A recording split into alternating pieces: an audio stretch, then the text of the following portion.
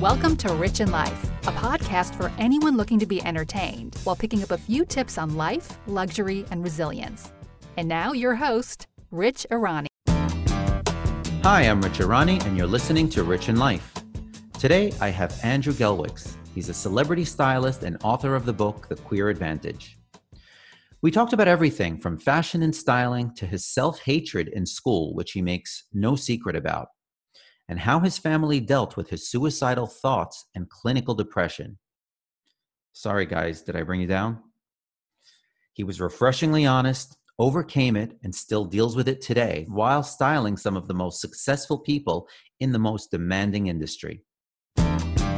First, I really want to thank you. I mean, from the vibe I get, you seem more of like a writer, a more private person. So I really do appreciate you talking to me.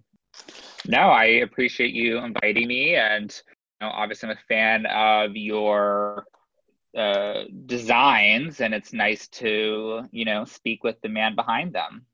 Well, thank you. I appreciate that. But for people that don't know Andrew Gelwicks, I'm going to tell you he's a very interesting person and also a pretty good person. He's very open about his trials and tribulations in life, his ups and downs, very honest about them, which I appreciate because it really can help other people. But he is a stylist to the stars and an author to the upcoming book, The Queer Advantage. I've been stalking him on Instagram for a while, seeing where he is, what he's doing, and about his book, trying to get as much information because you're kind of interesting. I don't know, you are. You style Lisa Rinna and Delilah Bell Hamlin. That's her daughter, right? And Tommy Dorfman from the Netflix thing, 13 Reasons Why. Nicole Scherzinger, Catherine O'Hare, who I actually love. I mean, she's from Schitt's Creek, and people out there listening, if you haven't watched it, it's really a funny show. It's called Schitt's Creek, and Catherine O'Hare is probably my favorite character, Moira. And I love the way you dress her as well. And she's not so different from her character. Do you know what I'm saying? Like, she doesn't seem so different, is she? Style-wise, there's definitely some similarities, but Moira really is in kind of a world of her own. And, obviously we want to, keep Moira.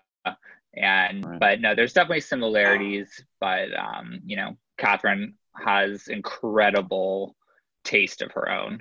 It's interesting because her style is so over the top as Moira, she's so over the top fashion wise. I mean, even her pajamas are fabulous. So when you tell me there's a similarity, it makes me love her more because I can imagine what she probably even sleeps in. Who's your favorite person to style? Do you have a favorite person to style? I've gotten this question before, and I think for me, it's so difficult. I think I tend to answer it more in just the type of person.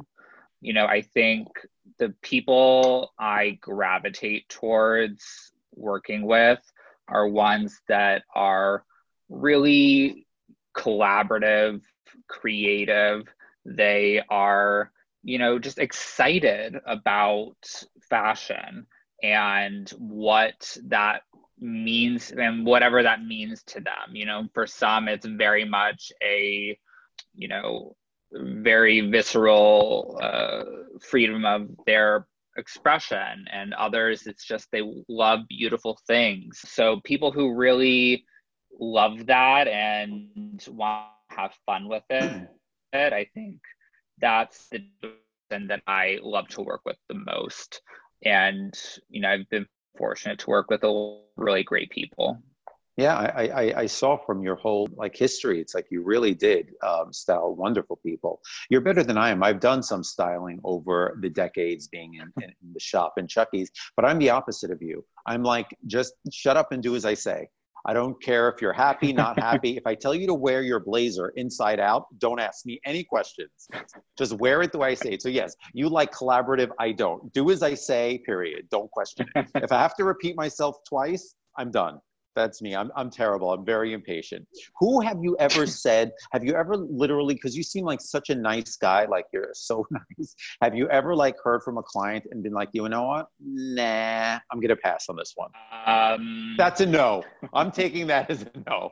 No, I think, part of, I think being on the same page style wise is obviously crucial to having a really good relationship between stylist and client. But I think there also has to be, a really strong connection personally. Styling, it really is quite personal. So you have to be able to, speak to each other and really understand each other and have a good conversation. And I think that personal connection is so crucial as well. So, even if, you may relate to someone's style really well, but just personally, it's not the best fit for whatever reason, it's probably, not the best collaborative relationship. So I think, that happens in profession. Interesting, because some would think it's maybe really just pertinent in this. Yeah, some would think, just it's a job, it's a business, you're getting paid for it, just like suffer through it and collect the money and do your job. I'm sure there are stylists out there that would have that kind of mentality, right? No, of course, at the end of the day, it's a business, Right. but I think at the same time, you want to acknowledge the fact that part of the job is to create something really special and memorable. And I think really the only way to really achieve that on the level that we all are aspiring to achieve, there needs to be that connection, or else there will be something lost in translation. The connect can really become visible on the red carpet. And that's something we all want to avoid. That is perfectly said. That's coming from a real artist that does it from the artistic perspective. So I appreciate that. What is a Gelwix girl? I mean, I know what it is, but I mean, tell me how you came up with that. I loved it. Me and Brad were looking through your Instagram and Gelwix girl. I'm like, I like that. I want to trademark an Irani girl, but my girls would all be miserable like me probably. What is a Gelwix girl? A Gelwix girl. I mean, honestly, I love the alliteration, but, I think I like to think of it almost as like we're kind of this club or like this, family, this group, and it's kind of just that way to, the common denominator. And, I think it's just, I like the fun with everything. And so I think that's just a way to really exemplify that and, have that showcased online. Okay. Any tips? Okay. We already know about the Spanx and all the other tips, but for people listening, girls, even for men, I know you style men and women, are there any tips? Like we know about the Spanx, as I said, there's also from that movie with Sandra Bullock where you put the preparation H under your eyes for the bags, but is there any really good tips that you can share with us for men or women? How can you make me taller? Any way you could make me 6'2"? There's no tip for that. There's nothing. Nothing's gonna work. Trust me, if there was, I would be all over it. Trust me. Biggest key, and I think what's the good part about this is that it's not something you need to purchase necessarily or you need to have on hand, but it's just understanding your body, and I think that's really what it comes down to. I think some people dress for other people and they just aren't really looking at themselves and kind of really thinking about what's going to look best on me. And I think once you fully just really grasp, like for example, like you talking about being 6'2", I would love to be 6'2". Like I would dress probably much different and wear different things, but I'm not. I'm 5'8". So I have to dress accordingly. And the same goes for every person. I think really just if you understand your body and really take that into account when you're shopping and getting dressed every day, then that's really one of the most important things you can do. And, you know, it's maybe harder than putting on a pair of Spanx, but, you know, it's also just something that, you know, can be ingrained in your everyday routine. I think that's great. I think that's great advice. I do think that women have, not so much men, but women have a distorted view of their body from what I've learned in styling and being in the fashion business and having my store. You know, nobody's really kind of ever happy with what they see in the mirror. And, you know, sometimes some of these women are absolutely beautiful and they have great legs, but they always ask, is this a fat mirror? I'm like, oh, my ankles look fat, or like the silliest thing. And I'm just thinking to myself, you're wasting your life away. In 10 years, you're going to look back and be like, wow, I was gorgeous. I honestly, though, I think it's the same for men too. You know, I think it maybe isn't as discussed as much, or, you know, maybe when they're standing in front of the mirror, it's not being vocalized. But I really think it's a universal, everybody has that self-consciousness when they step in front of the mirror and are maybe trying something a little bit out of their comfort zone. You know, so I think it's something that every single person, man or woman, or however they identify, is really struggling with. Interesting, because I know you worked for GQ, so you must have some, you know, experience in that. What did you do for GQ when you were working there? So GQ was my first job out of college. I graduated a semester early. I moved to New York. Then I'm running around Manhattan like a crazy person, just interviewing everywhere. And I was fortunate to get GQ, but there I was just a fashion assistant.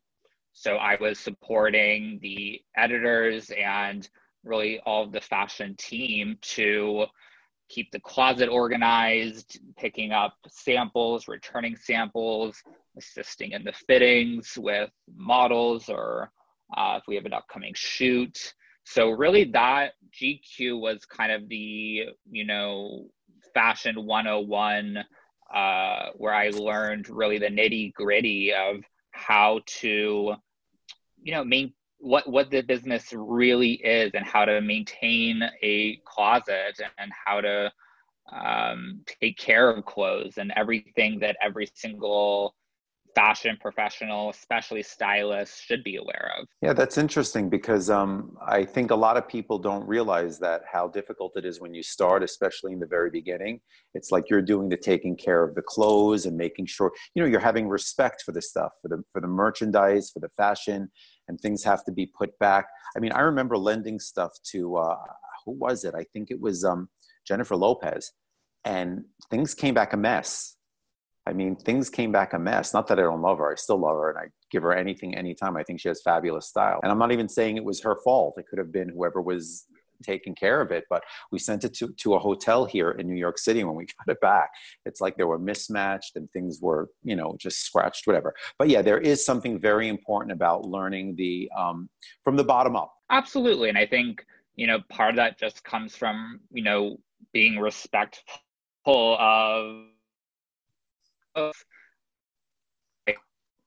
you know, anyone who works with me, assistants, interns. I would, even if, you know, the garment comes, you know, a beautiful gown comes in a shopping bag, we're going to return it on a hanger. We're going to, you know, return it. If the jewelry comes just all, you know, in a Ziploc bag, which I've had fine jewelry come to me in a Ziploc bag, just jumbled together, we're going to return it in tissue paper and bag it up nicely.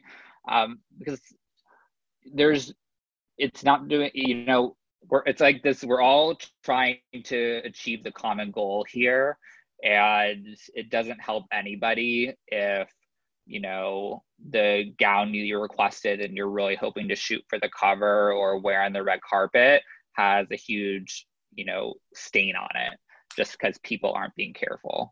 We're all going for the same goal here. Okay, I think that there's a lot to learn from what you said. I think that it all stems, for a lot of people, I think it stems from the upbringing. I think if you have a good upbringing and respect for things, I think it's just innate. It's in your DNA. Me and Brad teach our kids, pick your clothes up. We try to teach them, just have respect for the things around you. So it's hard. You have to keep repeating yourself 1,000 times, which is now I realize why there are so many like annoying people in the world, because parents get tired. At some point, you're like, just fucking put it in the toilet. Do whatever you want, because you just can't repeat it 1,000 times. You have to. If you want to raise decent people, you have to keep repeating yourself. You have to have respect. Okay, you also worked for Teen Vogue. Mm-hmm. And Teen Vogue. Tell me about it. Go for it.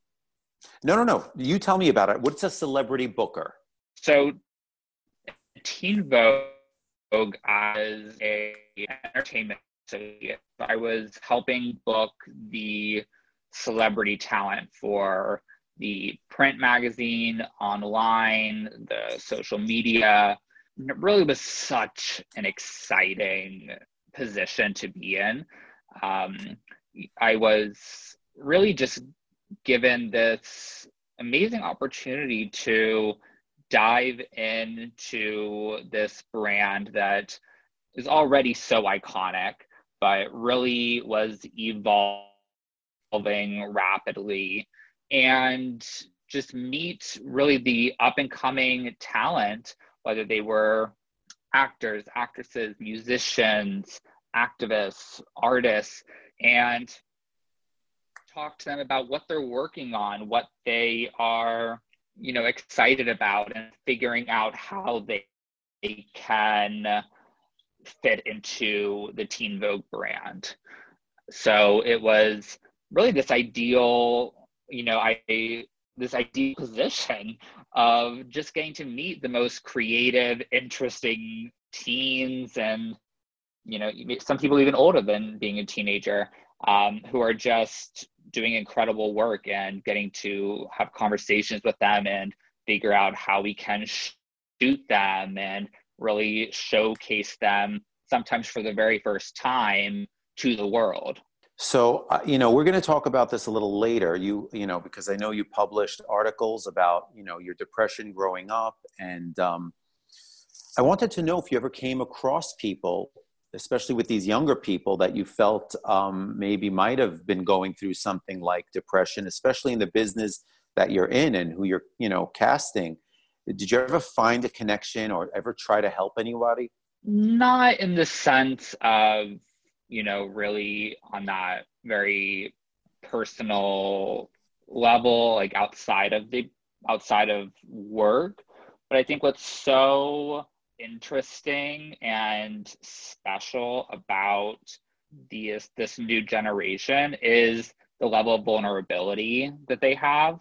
They grow up in with social media, where it's all kind of just about telling about your life and being super open. And so there's this other new layer of openness about whatever they're going through in their life, that I have seen with this age group. So it's almost like it's expected sometimes, to have this layer of vulnerability and openness, which, I don't know if it's necessarily been fair, but to have that expectation. But, I really thought that was interesting, how it was really forthcoming and people wanting to tell people what they're going through, especially when they're having such a big platform and they recognize that they're able to help somebody.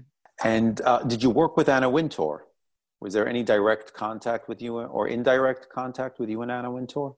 I did not have any direct contact with him. She, obviously is the artistic director of Condé Nast, so she has a hand in all of the projects. Yeah. But I wasn't directly dealing with her. Yeah. Because there's been so much, gossip around Andre Leon Talley's new book.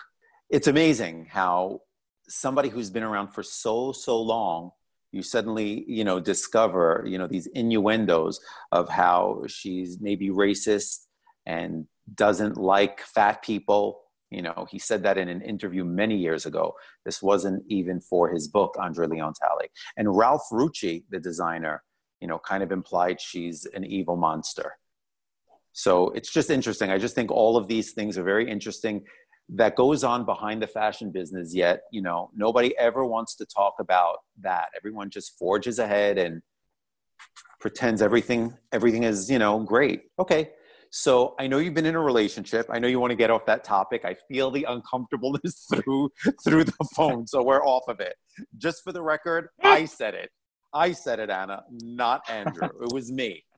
So come after me. Okay. So I know you're in a relationship and we discussed it last time, and it's been a couple of years? I think you said 3, if I remember correctly. Yeah. 3 years.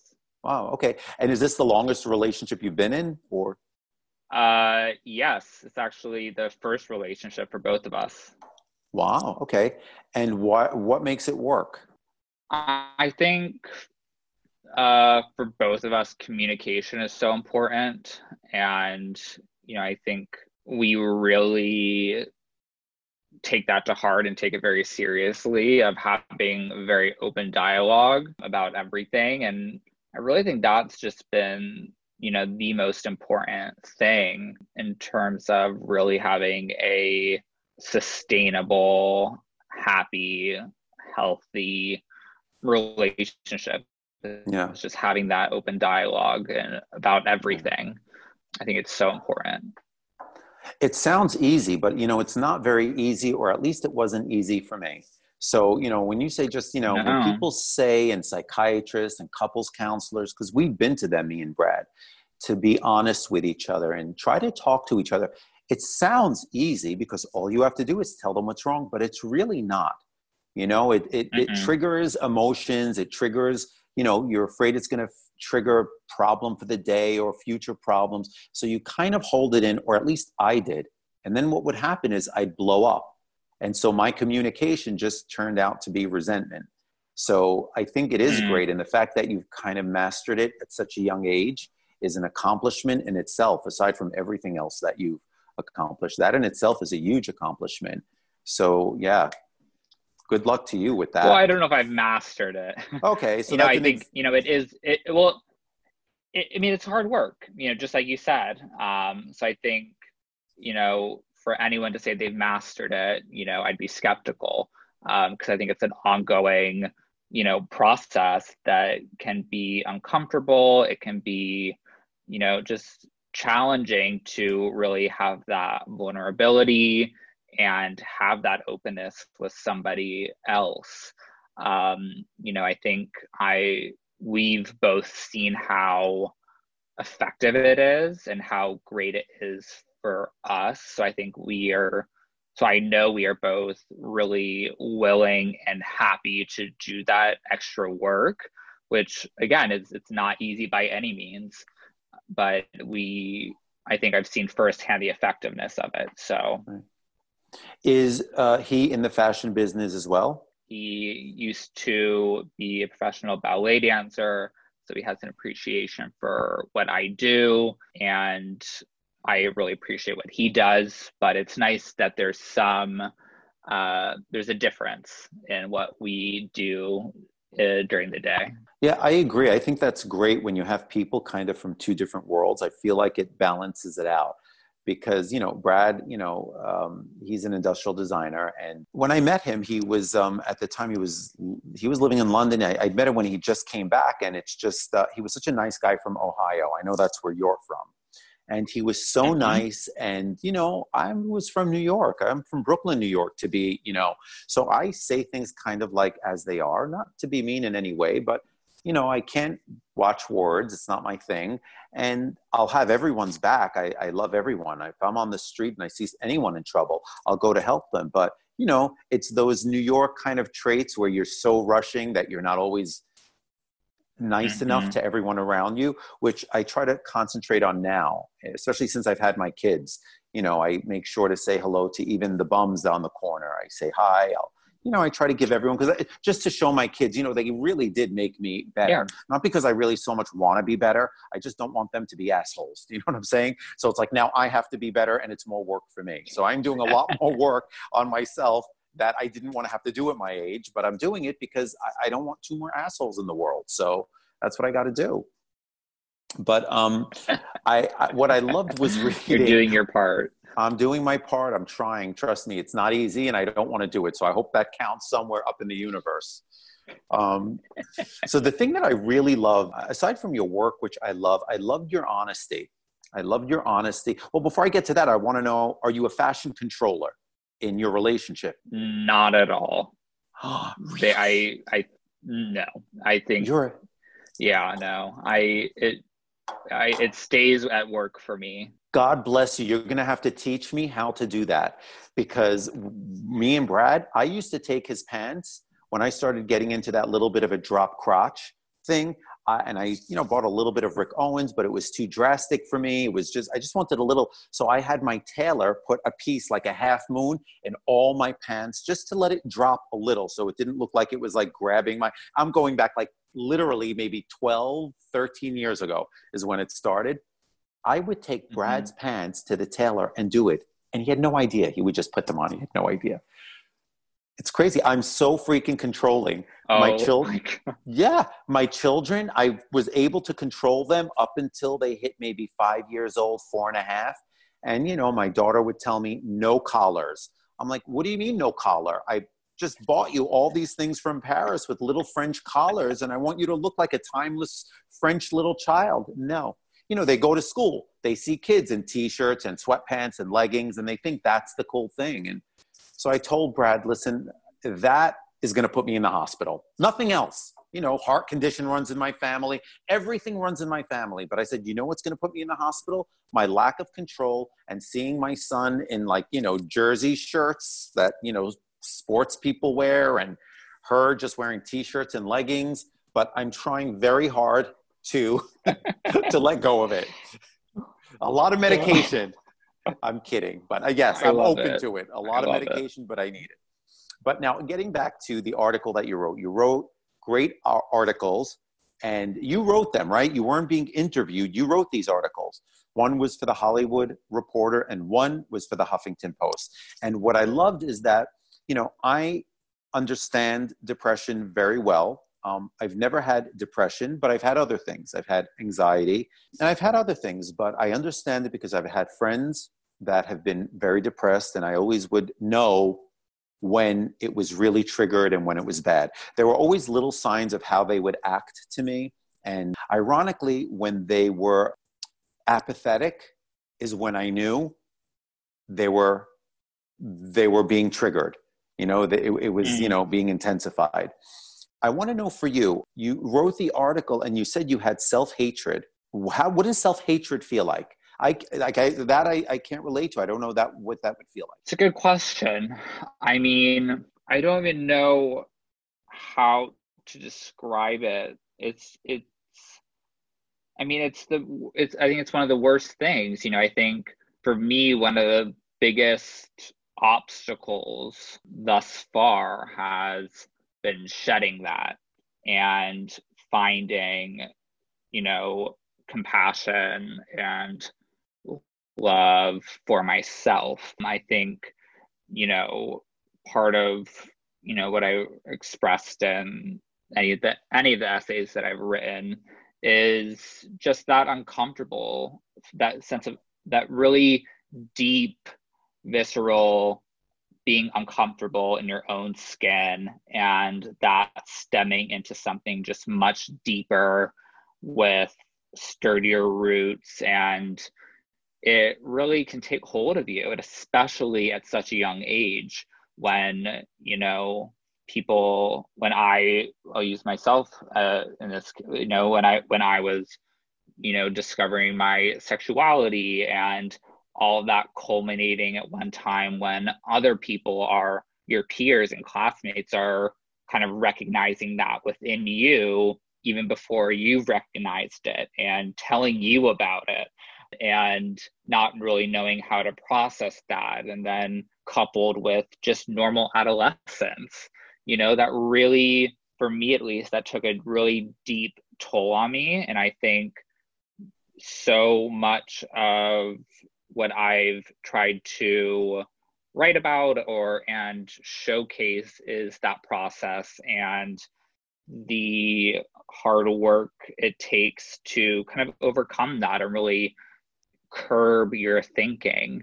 So much of it really just has to come, it sounds cheesy, but it really just has to come from within. You can't expect somebody else to do it for you or just say something differently to you and everything disappears. It really has to change within your mind, within your own mind. What age were you when you realized that you had this self-hatred? Let's say maybe elementary school. Okay. Or, I think you kind of become aware of things, at deeper levels as you get older, of course. But, I think my things really started to affect me probably like in seventh grade, fifth, sixth, seventh grade. But I think, so much of how we perceive ourselves at a young age is based on others. So when you're getting that amplified back to you at school and, on the playground, anyone who was able to put a shield up at that young age, at recess and have that other kids' words not affect them, I would love to know how they did that and, what was going on in their mind. But for me, I didn't have that. So it happened for me at a very young age. Do you think it had anything to do with knowing you were different, or do you think it was just kind of a chemical imbalance or something else?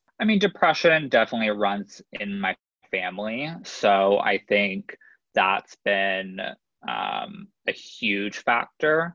But I think it also, was circumstantial as well. So I think it was kind of this perfect storm in my case where both really combined with each other. When you say circumstantial, what you're saying is that knowing that you were different, knowing that you were gay, in addition to depression running in your family. Yeah. And even, not knowing I was different, but people telling me I was different, that can be extremely confusing when it's something that you're not conscious of is being pointed out to you on such a profound level that it's very confusing for anybody, but especially a little kid. So yes, that's what I mean by circumstantial. Yeah, I could relate to that. I can relate to that because I remember being really young and, I was always kind of popular. I really was. I was, everything was, I didn't have a rough time, but I do remember people every once in a while saying, "Oh, he's gay. Oh, he's gay." It would come out of nowhere, and I never did anything, and I didn't even know myself. So I remember those were the bullets that, for me, that were hard to take because here I was thinking I was so part of the gang and so accepted, which I probably was. But hearing these things being said behind my back, I guess made me feel and made me question myself.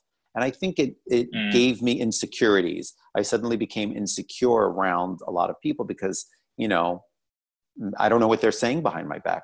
But you were diagnosed with severe clinical depression and suicidal ideation. You want to tell people what ideation is? I'm sure it's the idea of it, but tell me how that came to be, ideation. Yeah, ideation, it really becomes more than just fleeting thoughts, I think. Yeah, to be honest, I don't know the clinical definition, so I don't want to butcher that, but from my context of understanding, it's just when it becomes more than just a fleeting thought, once a year or something. And for me, that was a kind of a pivotal moment, with those diagnoses where there was a name put to what I was feeling, because especially in those cases and at that age, you don't really know that this is a common thing, that other people may have gone through this themselves or are going through it, and that it's like an actual illness. And so I think for me, even just being it being given a name to me was really pivotal.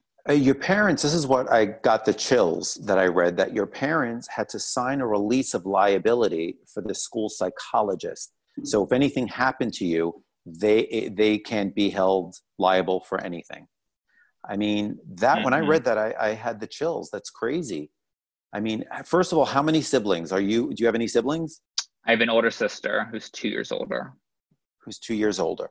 I can't even imagine. I mean, and from the article, your parents seem like they were amazing and so supportive and did all the right things. Did it affect your sister's life in any way? Like your parents suddenly, taking all their attention and now running to Andrew's side saying, we got to, take care of him. I mean, first of all, yes. I mean, my family, there are no words to express how supportive they were. And that includes my sister. I think she understood, that this was something that needed attention. There was no, why is he getting more attention? That was never, I can guarantee that was never something that crossed her mind. It was kind of this, we all need to band together. It's all hands on deck, which, I think is kind of the most ideal, perfect scenario. And it's kind of always been that way, at least in my immediate family, for whatever anyone's going through, not just in something as severe as this, but it's just kind of all hands on deck, whoever needs the support at that moment. I love that mentality. I love that saying, with a family, all hands on deck. Now, were you out of the closet at the time? Did they know you were gay, or during this time, they still didn't know? They did. Did you tell them? I did not vocalize it until junior year of high school to them, and then to my peers until senior year. So it wasn't until then that was vocalized. Yeah. Okay. And you also went to a treatment center, and you say that at the treatment center that they taught you these valuable tools to kind of, confront and manage your emotions. Is there anything maybe you can tell anyone that's listening that's going through this? Because I have to again say that I really appreciate your honesty and being open about it. And to me, this really is so important, because I know so many people myself that have gone through depression, and it never really goes away. Am I right? It just gets managed. Never really goes Absolutely. away. And like you said, you always have to really kind of be mindful of the people that have this problem, because if they act a certain way, a little different, you got to, figure out, is this an episode? Are they having an episode? Are they spiraling? Are they going to be home for the next 3 weeks in bed? It's a scary thing, and it's a constant thing. But maybe you can tell us some of the tools that you learned in this center to manage. Yeah, I think, I don't know if tool wise, I don't know if I can really elaborate on that, just because I'm not a medical professional. But I think this stems back to what you were saying earlier. I think the biggest tool for me was learning to love myself. That was the biggest and most critical tool, because how else are you going to kind of dig yourself out of that hole if you don't have that? You have no reason to, really. So for me, that the biggest tool, fulcrum, motivator to put in that work. And, being at that center, it was the most life-changing, pivotal part of my life. So I'm sure that you had therapy for a while. Yeah, I did too, just so you know, in full disclosure. I've said it a billion times already. Everybody knows that my joke is I've spent $1 million in therapy. I said it earlier. And so I'm a strong believer in it, but I'm sure that was one of the first things you did. Did you go on any medications? Was that a part of the program? And what would you do now looking back? Is there anything you maybe could have done differently? I mean, maybe just earlier signs? Were there earlier signs, or, the way you were taught to kind of love yourself, which is really the number one thing everyone says about every gender, about men and women, about everyone around the world. You have to love yourself first. First and foremost, you really do have to love yourself. And when you do, you'll have patience and love other people. I guess my question is, first of all, how does someone know if they really don't love themselves? I mean, I know someone that won't look in the mirror. You know, she has depression. She won't look in the mirror. You know, we go to a restaurant, she'll dodge a mirror. She can't sit facing a mirror. She's beautiful, but she won't look into a mirror. Like, I don't know if that falls into the category if she hates herself, or it could be other stuff. I don't know. So how do you really know if you have it? And then how do you kind of get out of it? I mean, like depression, we know there's a pill for that. You know, how do you get out of the not hating yourself is, I guess, the more difficult thing for me to try to, you know, understand. And probably for people listening, it's hard. There's no pill for that. I mean, that's the big question, isn't it? How do you do it?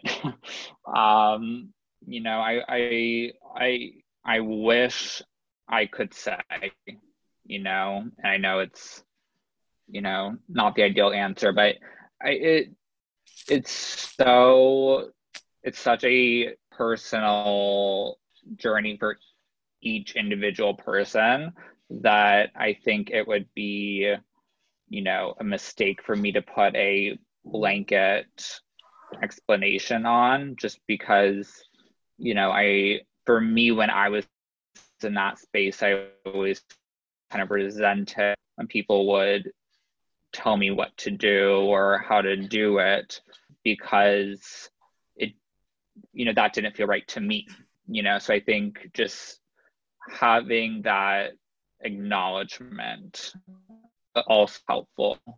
Okay, fair enough. Do your parents still live in Ohio? Yeah, they're still there. Do you go visit them? Yeah, when I can. Obviously, you know, as you know, the work makes it sometimes difficult to get away, but you know, it's nice to get home to Ohio and see them and the dog and be in the suburbs. And good. That's kind of what I was getting to. So you have no aversion to going back to Ohio. It doesn't trigger a little bit of depression in you, because I'm from Brooklyn. And when I got out, when I had to go back to Brooklyn all the time, I don't know. I would dread it from days before. Every time I had to go, I'd just be like, I don't want to go. So, but you didn't have that experience. I think there certainly can be triggers, but I think overall, you know, I'm in such a better place that it almost feels like a distant kind of memory and like a different person who I was back then. So I think now it's really, you know, a warm place for me. So it's a nice change. Well, that's great, because I find that that's where the growth is, you know, when you can confront and go back and not, you know, when the memories really kind of the bad memories, you know, subside, that's how you know you're really, you know, getting better. You wrote in the Huffington Post about the high school homophobe being a homo, which was funny. And I was just curious, how did you figure that out? Was he one of the guys you dated at the end? You know how like these movies where, you know, you date the football player pushes you around and at the end you wind up dating? Was that your situation? Absolutely not. Okay. That was just, you know, the trickle down of news coming to me. But it really is important, even if it's a little slight thing. And if it's nothing, it's nothing. But is there any advice you could give any younger people that, you know, might not know what's wrong with them, but they feel something is wrong, whether it's, you know, self-loathing, whether it's a little bit of depression? You know, my thing is I get anxiety. Anxiety has been my thing, and it got worse as I got older. And when my mom was sick, that's when it triggered it to be really bad. And even though, you know, I lost my mom years ago, I find that I don't know, I'm still trying to figure out if it's habitual. You know, I wake up at 5 a.m. with my heart racing, and, you know, at some point, how much medication could you take? You know, I wind up stopping everything because I feel like it's endless. You know, it stops working at a certain point, then you need to take more. So I just stopped everything, and I'm kind of dealing with the anxiety, and it's so real. It's annoying because it's so real. And, you know, for people that don't understand, and some people don't understand depression as well, and don't understand self-loathing. Is there any advice you can give to anyone, like from the experience that you went through in school? I think the advice I try to give is, and it's again kind of goes back to what we were saying about, relationships, is communication. For me, I was not able to begin the work of getting better until I vocalized that something didn't feel right, that I needed maybe more help than other people with certain things. Some things that seemed really easy for other people, I seem to struggle with a little bit more.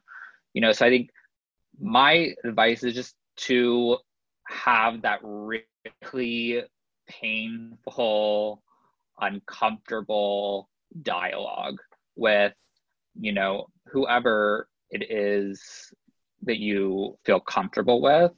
But I think just being able to say, hey, I think I need some help, or maybe it doesn't even need to be that. It's just, hey, I'd love to talk to somebody, that Right. maybe feels like however you need to frame it to make yourself feel comfortable and to vocalize it. But I think it's all just about being able to speak about it. So even now, so like one of the reasons that I write these essays is, for me, that's, feels really good for me to be able to write about it and kind of like open up about it. And I think, even on a more micro level, having, somebody to talk to and work these things through is really the starting line. Well, I have to tell you, God bless you for that, because a lot of people are not willing to talk about it. Everybody wants to hide it, unless you're a huge celebrity and you're like, oh, well, I was a tomboy, I was picked on. Nobody could relate to you. Sorry. You know what I'm saying? When you're going to like these red carpet events in $10,000 gowns, being driven in a limo with security around you. Yeah, it's easy to say then, but nobody can relate to that. But, people can relate to somebody like you, and I appreciate it. And it's great that you're able to talk about it and help them. I wanted to ask you, what advice are you giving people going on job interviews? Because I know you kind of started this kind of a curriculum, or you were coaching people on, tell me about that on styling and how to get jobs. I don't know exactly what it was, but maybe you can tell me. Yeah, I actually just wrapped it up, but right when, COVID really hit, I was so sad that all these internships for college students were getting canceled. Personally, I loved going to New York every summer and interning. I thought that was the most valuable, incredible experience. And it was, I just felt bad really that all these students were missing out on that. So I created a 6-week online program called Fashion Career Accelerator, which I really just framed as the next best thing to an in-person internship, where we went over really in kind of the nitty-gritty details what it actually means to work in fashion, what it means to be a stylist, what are other careers in fashion, and on kind of a macro level, and what each of those entails. And I had a group of 14 students from around the country, and it was the most fun, exciting. I mean, I was so inspired by these kids, not kids, these young adults. They took the time out of their weekdays when they could be watching Netflix or, doing whatever, and investing in their career and really trying to absorb material. I had, office hours, and I went full Professor Gelwicks, and it was so much fun. You don't look like Professor Gelwicks to me. You look like that cool kind of mad designer like with the cool hair and the glasses, like the mad scientist, but a designer. But then again, I could see professor. I could see that with a professor. So what advice would you give to people going on interviews, these young adults that want to go on these interviews? I'm sure they're so nervous. I'm sure they're very nervous and, maybe interning or trying to get jobs. What advice do you have? Do they bring an apple? I think what I try to express to them is, that they have to come into the understanding that nobody really knows what's happening. It's not just them. Every single person, every single professional, every single facet of this industry is in the same confusing boat. So coming into just having that frame of reference, I think, is honestly just very helpful. And also that it's a time when you kind of have to just get creative, just like with them taking the Fashion Career Accelerator course, the normal traditional routes of how we educate ourselves is temporarily paused. So how do we circumvent those, and how do we still continue learning and continuing our professional growth? And it's just about being creative during that time. So, I really stressed to the students that this is a perfect time to just, expand their knowledge of the industry on the very practical level of, who are the key players, who are some emerging designers, who are, stylists, what, magazines are there besides the 3 that every single person knows, really just broadening their general knowledge of the industry. And I think just trying to utilize this time as best as possible. I don't think that press pause. I think it's a time where you can continue and should continue to keep learning and growing, but figuring out how to do that within the current climate.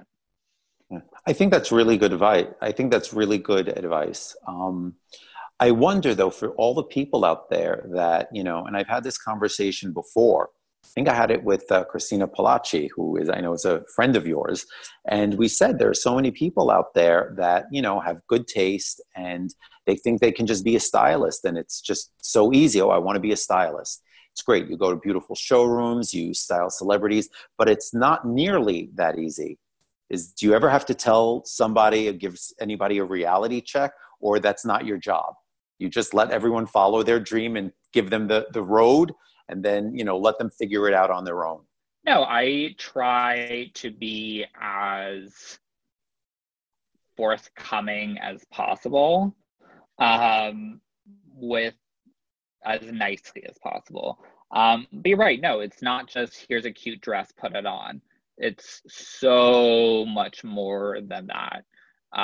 And, part of what I tried to do with this course and just with interns who, may work with me in the past when it hasn't been COVID, is showing to them what really goes into it. I think we can all look at, stylists and be like, oh my God, what a dream job. And it is a dream job, but it's, same with being a designer. You could say, oh, how fabulous. You get to sit and sketch and, play with pretty clothes and fabrics. Right. No, that's a very small percentage of what you do. Sure, it can be the most glamorous, but that's such a small part of what we do. And I think, and what I hope to do and have been hoping to do is to shine a light on those parts. Because if you can still love those glam moments while also, really enjoying and getting through those trickier, not so fun moments, then you have a real possibility Right. for having a thriving, long career. So yeah. Well, that's a good segue into my next question. What lifestyle trends do you think we're going to see for fall or just going forward in general? I am just hoping, I think this, just through kind of speaking with other professionals in fashion and entertainment, I think everyone's kind of having this reckoning of sorts where they're realizing, oh, I think I do need personal time to, recharge my battery, and I can't travel to 5 cities in 1 week and be on email 24/7. I mean, don't get me wrong, like I'm on email 24/7, and during when it's non-COVID, it is traveling a ton and really long hours. But I'm hoping that, in the fall and, as we move on from this, hopefully, that we can kind of keep that in mind, and that kind of becomes ingrained in our lifestyle, that we kind of need to kind of keep this we need to have more balance. I think, especially in this industry, we're all go, go, go, go, go. And that's part of the excitement of it. For me, that's Right. part of what I love about it. Right. I love that part of this. But at the same time, I've also realized how nice this has been to recharge a little bit and breathe for a second, and how helpful that can be as well. Yeah, I mean, for me, I look at it so differently because I think I agree with you on some level, but I'm in the retail business. So I've got a store filled with merchandise. I mean, Balenciaga, Chloe, I mean, the list is endless that is just sitting there getting old by the minute. We both know that the milk in the refrigerator lasts more than fashion does in a store. You know what I'm saying? Like 2 months after you get it, people want it at 50% off, and so Totally. So this is the scary part. And I don't know if couture for now is going to really make such a comeback, other than, of course, red carpet, celebrities. I don't know in my circle, even the Upper East Side, which is, 10021, the best zip code in the world. We have socialites, we have people that live like movie stars. They don't play movie stars, but they are in real life. They're always doing stuff, but even they have enough stuff in their closets. They don't need to buy anything for the next 3-4 years. I've had somebody tell me that I can sell you some stuff. I mean, this is a woman who endless amount of spending. When she says that, everyone's kind of taking a pause. Yeah. I mean, it's, I couldn't agree more with what you're saying too. And that's why it really is, it's so complicated, because there are those cases just like yours where you have all that merchandise sitting and that needs to be moved. And how do you go about that, in a way where you can continue the business and grow the business and just keep everything alive? I mean, it's incredibly stressful.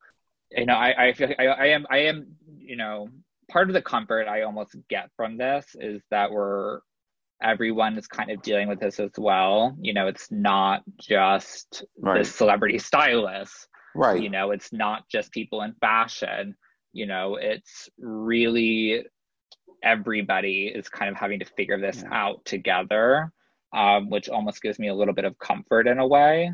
Yeah, I know it does. That's the only thing that gives me a little bit of comfort. But, we're also trying to re-strategize now. Having the best, beautiful things in the shop is not now our biggest priority, because I know, and it's funny, even before COVID, we stopped buying the runway pieces, not for any other reason, though, other than the fact that nobody buys it, or at least never at full price. When I started Chucky's, and even years after, my whole thing was buying runway. It was going to Paris. It was buying runway, the Azzedine Alayas, the Dolce & Gabbana runway. Everywhere we went, the Miu Miu, everything was runway for us. Even the Balenciagas, and they were crazy looking stuff, but that was the thing. I found in the last few years, it's just pointless when you can get everything everywhere online. It's so diluted, it's not special anymore. So to text your customers, oh, we just got the runway, they just click online and they see what it is. Nah, I don't like it. As opposed to in the olden days, Chucky's was known for bringing in those few pieces that were so fabulous. So I think for us, the strategy is going to be more, streetwear, day wear. And we have to figure out a way to make it interesting, because we don't want to see people in sneakers all day, although I love them.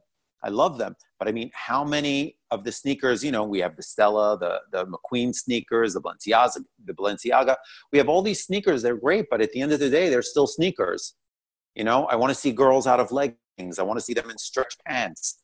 They could be cheap pants. Take one size bigger. That's my trick. Take stretch pants by who, I don't care if it's Ann Taylor. They feel like sweatpants. Buy them one size bigger. Let them drop off the hip just a little bit. Wear those with a sneaker. You give it a twist. You know what I'm saying? So yeah, we have to kind of be creative to make people. We have to just make them feel excited about something. We have to inspire them. Right now I feel like there's not really inspiration, but we'll get there, and you're going to help us get there. So tell me about the book coming October 13th, The Queer Advantage. It's coming out October 13th. I tried to get as much information, but I couldn't. So you tell me. Yeah, we just announced it. It's been a passion project I've been working on for over 2 years now. But I interviewed 51 of the most inspiring, successful people on how their queer identity has positively impacted their career and their life. And, I've, in the past few years, and this is what kind of started the book, is that I've realized that part of me that I hated for so long and resented for so long, and that I thought was going to be the biggest obstacle in my entire life, was in fact one of the best things, and has been one of the greatest gifts and advantages I've experienced, not just in my personal life, but professionally as well. And so I was interested in whether other people felt that, and especially the people at the very top of their fields, in all fields: politics, entertainment, finance, tech. And it was one of the most incredible experiences, just getting to sit down with these people and have these really, fascinating conversations on how they've perceived this as well in their own careers and in their lives.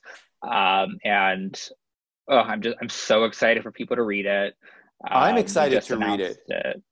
Because I'm going to tell you something. It is so true. I love having a positive book about something that everyone always says is, it was an oppression for them. Being gay was an oppression, and they were ostracized.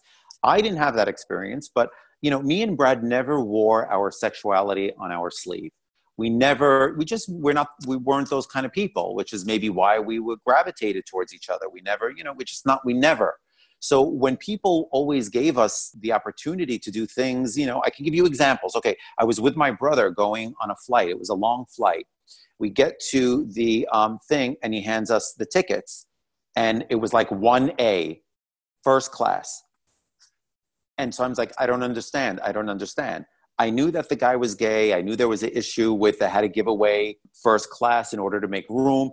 And he thought me and my brother were a couple, and I think he gave it to us. So, that was a queer advantage. There were so many. Putting our kids in school, we were the last people to enroll 2 kids, not 1, but 2.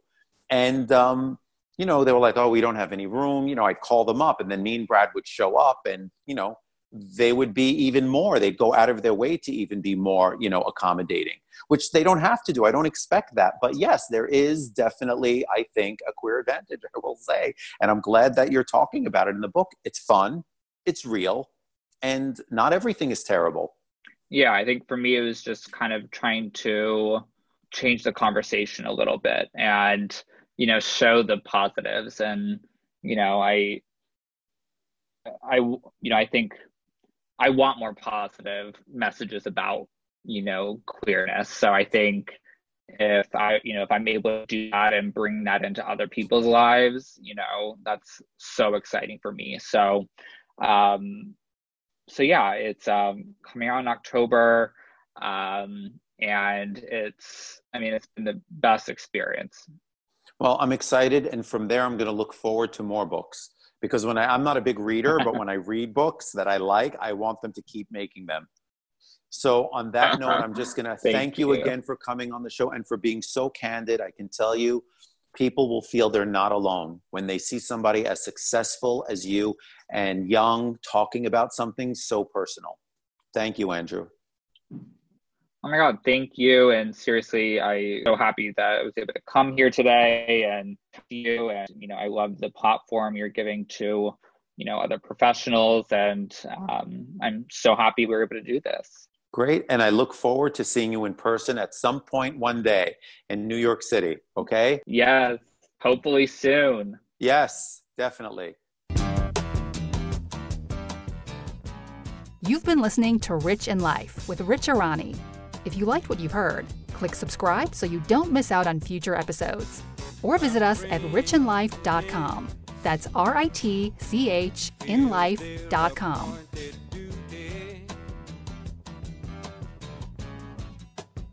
They keep trying to tell me